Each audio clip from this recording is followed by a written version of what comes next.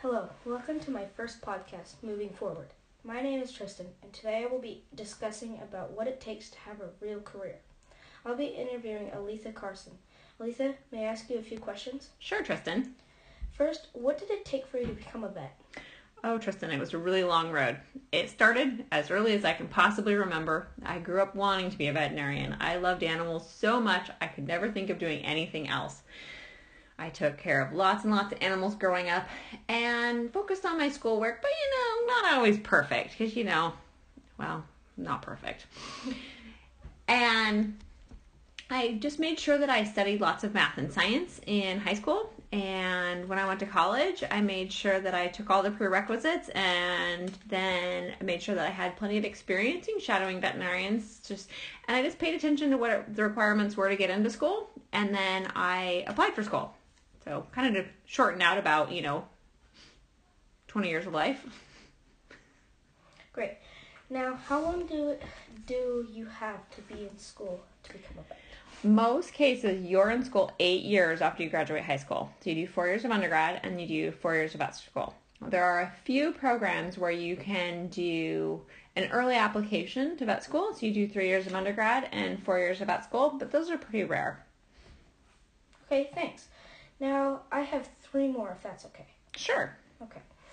Do you have any other jobs in mind or that you were interested in? I did actually. I really loved math and science, and I took a little sidetrack and I worked on some tractors as a mechanic for a little while, and I really, really contemplated doing engineering.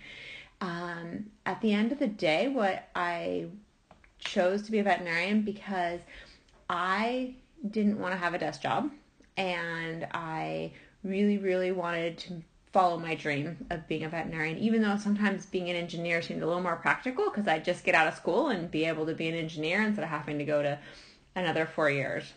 So I had a point where I had to stop and think and make a decision. Wow, that's great. What will my life be like when I retire?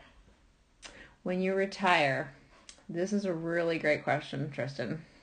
So currently, the cost of schooling is pretty expensive. And so it's, and being a veterinarian doesn't pay a ton of money, actually, believe it or not. So you got to be really careful and you got to be really financially minded your entire life.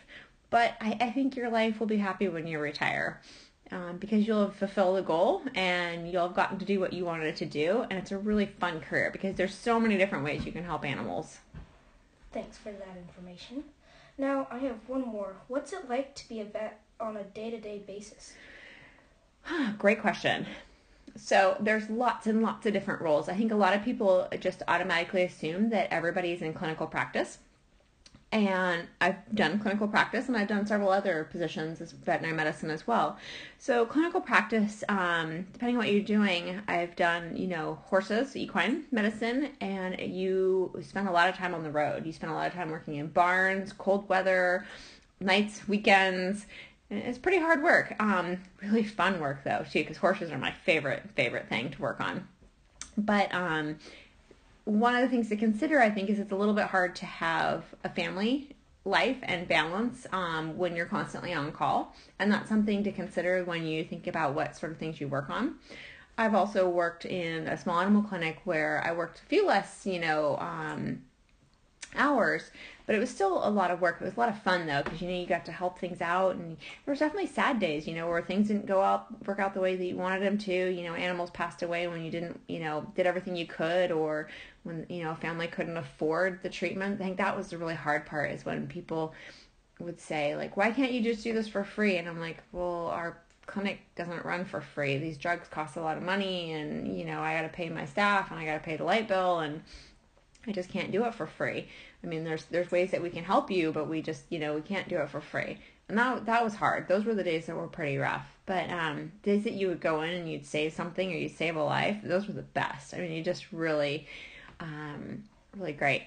And now I actually work in consulting, where I actually work at the junction of new technologies and medicine. And so I spend a lot of my time talking to data scientists and things like that, and we're developing artificial intelligence systems for veterinary medicine. So it's pretty cool stuff coming up.